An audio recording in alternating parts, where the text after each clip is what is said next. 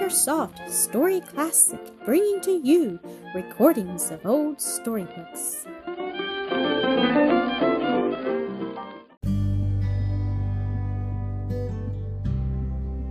Mildred's Married Life, Episode 11. "Sister Millie, may I come in?" It was Annis at the door of Mildred's boudoir, where she sat meditating with her babe in her arms. "Yes, dear, I'm glad you came," she answered in low, sweet tones. "I don't see much of you now that Elsie has taken possession," she went on, smoothing her little sister's hair with tender hand as the child knelt at her side to pet little Piercy. "'Tisn't because I don't love you just as well as ever," Annis answered with quick, impulsive warmth, holding up her face for a kiss, which was given very heartily. "I wouldn't be here without you, Millie, for anything. And yet I'm having the very nicest kind of a time. Sometimes I think it's just like a fairy tale, with so many lovely things about, and Elsie dressed like a princess, and the ponies, and Phaeton, the beautiful dolls, and all." Mildred laughed a little and stroked the soft curls again. "And you're enjoying yourself, dear?" "Oh, yes, yes, indeed. But," sighing and laying her head against Mildred's knee, "I wish I could see Father and Mother.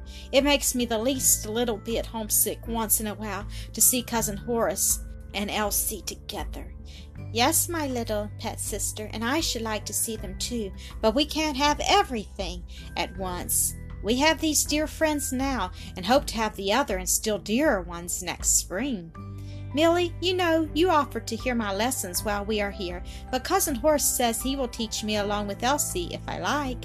"That is very kind, and I think will be much nicer for you, because he knows very much more than I do, and how to impart his knowledge, and you will enjoy having a companion in your studies, especially so sweet a one as Elsie." "Yes, and she says it will be pleasanter for her. Then it will save you some trouble, too. We're to begin next Monday morning. Millie, don't you like Mr. Travilla?" "Yes, very much, and I love his mother dearly. She wants us to spend part of our time with them at Ion, and we must visit Roselands, too. I'd rather stay here. Of course, the greater portion of the winter will be spent here. Perhaps a week at each of the other places will be enough." The visitors for the day had all gone from the Oaks, and when Rose went to the nursery, Mildred to her room, and Annis presently slipped away to follow her sister, while Dr. Landreth seemed buried in a book. Mr. Dinsmore said to Elsie, "Come with me, daughter," and led the way to his private study. "Oh, it's nice to be here with you again, Papa," she exclaimed as she sat down. "Yes, we don't spend so much time alone together nowadays as has been our custom," he said, drawing her closer. "But I hope my little girl is enjoying herself." "Oh, yes, indeed, Papa. I think Annis is the very nicest little friend I've ever had. She ought to be, considering how thoroughly well she has been brought up. But I brought you in here to teach you a lesson." Elsie opened her eyes wide in surprise. "Why, Papa, I thought you said I was to have a holiday all week. And this is only Friday evening." "That's a fact," he said, as if she had brought to his recollection something he had forgotten. "And as I am particular about keeping my promises, I shall not insist on teaching you the intended lesson. We will leave it until next week if you prefer that." She considered a moment, then said, "Papa, I will learn it now, if you please." "I think you will not regret your decision," he answered with a gratified look. Then turning to his writing desk, which was closed at hand, he took from it a thin paper-covered book, and opening it showed her that the leaves were composed of blank forms of checks. "The lesson I want to teach you," he said, "is how to fill these up properly. I have placed $1,000 in bank to your credit, and this book is for your use so that you may draw out the money as you want it." She looked surprised, pleased, and yet a little puzzled. "You are very kind, Papa," she said, "but you give me so much pocket money that I never should know what use to make of it all if I couldn't give it away. But you enjoy giving, and I'm very glad you do. At Christmas time you always need extra money for that purpose, and Christmas will be coming again some weeks hence. Will you not wish to give some handsome presents to these cousins here, and enjoy making up a Christmas box for those in Indiana? "Oh, Papa, what a nice idea," she cried, clapping her hands. "And may I spend all that $1,000? "Perhaps. We will see about it. Now for the lesson. He showed her how to fill up the blank spaces with the number, date, amount, and where to sign her name, giving a simple and clear explanation of the why and wherefore of it all. Then let her practice on several of the forms till she grew quite proficient. She was greatly pleased and interested. "It's very nice, Papa. How kind you are to teach me. I want as early as possible to make you capable of managing your own business affairs," he said, "so that if I should be taken from you—" "Oh, Papa," she interrupted, her eyes filling with sudden tears, "don't talk about that. How could I ever bear it?" "My child," he said, "I am in perfect health, and coming of a long-lived race. Seems as likely to live to extreme old age as any one, I know, but life is uncertain to us all, and it is the part of wisdom to try to be prepared for any event. You inherit large wealth from your mother, but riches, as the Bible tells us, take wings and fly away, are especially apt to do so with a woman who knows little or nothing about business. I would not have you at the mercy of sharpers and fortune hunters, so I am determined not to allow you to grow up either too lazy or too ignorant to take care of your own affairs. I shall teach you how to write an order, a receipt for money, to make out a bill, and so on, but this lesson will do for today. Now these forms you have filled out must be destroyed," he went on, tearing them up and throwing the fragments into the fire as he spoke. "Do you understand why?" "No, sir." "Because, bearing your signature, they would be honored at the bank where you have money on deposit. That is, anyone getting hold of and presenting them at the bank would be paid the sums named in them out of your money, and then you would lose just that amount. So if you want to give or pay money to anybody, your check on a bank where you have money deposited will answer the same purpose as the cash, provided it be not drawn for a larger sum than you have there. Do you understand it all now?" "Yes, Papa, I think so. I think I do. May I tell Annis about it?" "If you wish," she said with a smile. "Annis is worthy of all confidence. You may take the checkbook and go over your lesson to her. It will help to impress it on your memory." "Oh, thank you, sir," and away she ran in search of her cousin. Annis was still in Mildred's room, chatting with her sister and playing with the baby. She opened the door in answer to Elsie's gentle rap. "Oh, I'm so glad it's you," she said. "Come in, won't you?" "Am I not intruding?" asked Elsie. "No, no, dear child," replied Mildred. "Annis and I were just wishing for your company."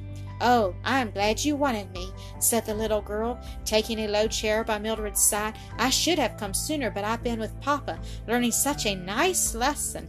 And opening her checkbook, she went on to tell all about it, for she felt sure he would not object to having Mildred hear it as well as Annis. Both seemed much interested, and said they thought it a very nice lesson indeed, Annis adding, "and very delightful to have so much money where you can get it whenever you want it." "Yes," Elsie said, "but I don't believe Papa meant that I could ever take any of it out without asking his permission, and I always have to keep an account to show him what I have done with every cent he has given me to spend." "That must be a great deal of trouble," Annis remarked, with a slight shrug of her shoulders.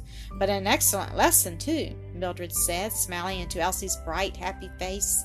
"Yes, cousin, Papa always knows and does the very best thing for me," the little girl responded, with a look of perfect content. At breakfast next morning, the gentleman announced the business, called them to the city, and inviting both the ladies and the little girls to drive in with them. The latter joyfully accepted, but the ladies preferred a quiet day at home. "Now, little girls," Mr. Dinsmore said as they rose from the table, "the carriage will be at the door in half an hour, and I should like you to be ready by that time. But, Elsie, I want you in the study for a little while, the first thing." He walked away in that direction as he spoke, and she tripped happily after him. "I'm going to the bank to get a check cashed. Would you like to do the same?" he asked, turning to her with a kind, fatherly smile as he opened his writing desk. "Yes, Papa. You will go with me and show me just what to do?" "Of course, my pet. If I thought there was any danger of your going there without me for years to come, I should very positively forbid it." "Ah," she said, with a contented little laugh, "I was pretty sure you didn't mean to let me get out some of that money just whenever I pleased. No, you are quite too young for such latitude as that. Now sit down here and let me see how well you remember yesterday's lesson," he said, dipping a pen into the ink and putting it into her hand as she took the designated seat. "How much money shall I write it for, Papa?" she asked. "Any sum you please, not over $50. "I think 25 will do," she said, and drew the check correctly for that amount. "Very nicely done, daughter," he commented in a pleased tone. "Now fold and put it into your purse." "What will you have me wear, Papa?" she asked. "The blue velvet suit, unless you prefer some other equally suitable to the occasion." "All I care about is to please my papa," she said, smiling up at him. "That being the case, it is well that papa has good taste, isn't it?" he said sportively. "Now run away and tell Aunt Chloe to dress you immediately." "Yes, sir, it won't take long, because it is only to change my dress and put on hat, coat, and gloves." Annis, now quite ready, accepting her gloves, was in her own room, the door of communication with Elsie's apartments open as usual. Mildred, too, was there, superintending her little sister's toilette. "Is Mammy here?" Elsie asked, looking in. "Oh, no, I see she is not. I'll have to ring for her, because there is no time to wait, and I'm sorry, for I'm afraid she is eating her breakfast." "Let me help you instead," said Mildred. "You see, I have quite finished with Annis." "I don't like to trouble you, Cousin Milly." "It will be no trouble, dear, but a pleasure, and I should like to make some small return to your good Mammy for the help she gives Annis with her dressing." So Elsie accepted with thanks, adding merrily, "Won't Mammy be astonished? She thinks nobody can dress me but herself." While the dressing was going on, Elsie told with glee what she had been doing in the study, and that she was to be taken to the bank there to present the check herself. Annis was greatly interested. "I hope I can go along and see you do it," she said. "But won't you feel a little frightened?" "Not with Papa close beside me." "That makes all the difference in the world, doesn't it, dear?" Mildred said, finishing her labors with a kiss upon the round, rosy cheek. "Me too, Milly," Annis said, holding up her face. "Now goodbye, and take good care of my little nephew while I'm gone." "Yes, run away now, and don't keep the gentleman waiting. The carriage has just driven around to the side entrance." "Good girls, you should have a medal for punctuality," Dr. Landreth remarked, meeting them on the veranda. "And for bright, happy faces," added Mr. Dinsmore, handing them to the carriage. "I don't think little girls who have everything in the world to make them happy deserve much credit for that, Cousin Horace," said Annis. "Well, perhaps not, but there are people who can always find something to growl or fret about." The little girls were very merry during the drive, and neither gentleman showed the slightest inclination to check their mirthfulness. But for that there was no occasion, since there was not the least approach to rudeness in any of his manifestations. On reaching the city, they drove directly to the bank in which Mr. Dinsmore and Elsie were depositors. They all went in together, and Annis looked on with great interest, while Elsie handed in her check, received the money, and counted it under her father's supervision. They spent some hours in the city, sightseeing and shopping, and returning home to a late dinner, the children rather weary, but in fine spirits and full of merry talk about all they had seen and done. In the meanwhile, the two ladies had found equal enjoyment at home, spending the day very quietly in Rose's boudoir, each busy in the fashioning of a dainty garment for her baby boy, and talking together as they worked. Both young, though Mildred was Rose's senior by several years, both happily married. Tender mothers, highly cultivated women, earnest Christians, they soon discovered that they had very much in common.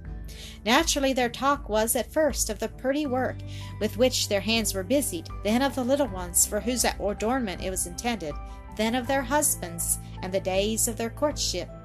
Each already had some slight knowledge of the other's experience, but now became more fully acquainted with it. Mildred told something of her hard trial and the long years of doubt and uncertainty, while she knew not where her beloved wanderer was, and of the support and comfort she found in the presence and love of one nearer and dearer still.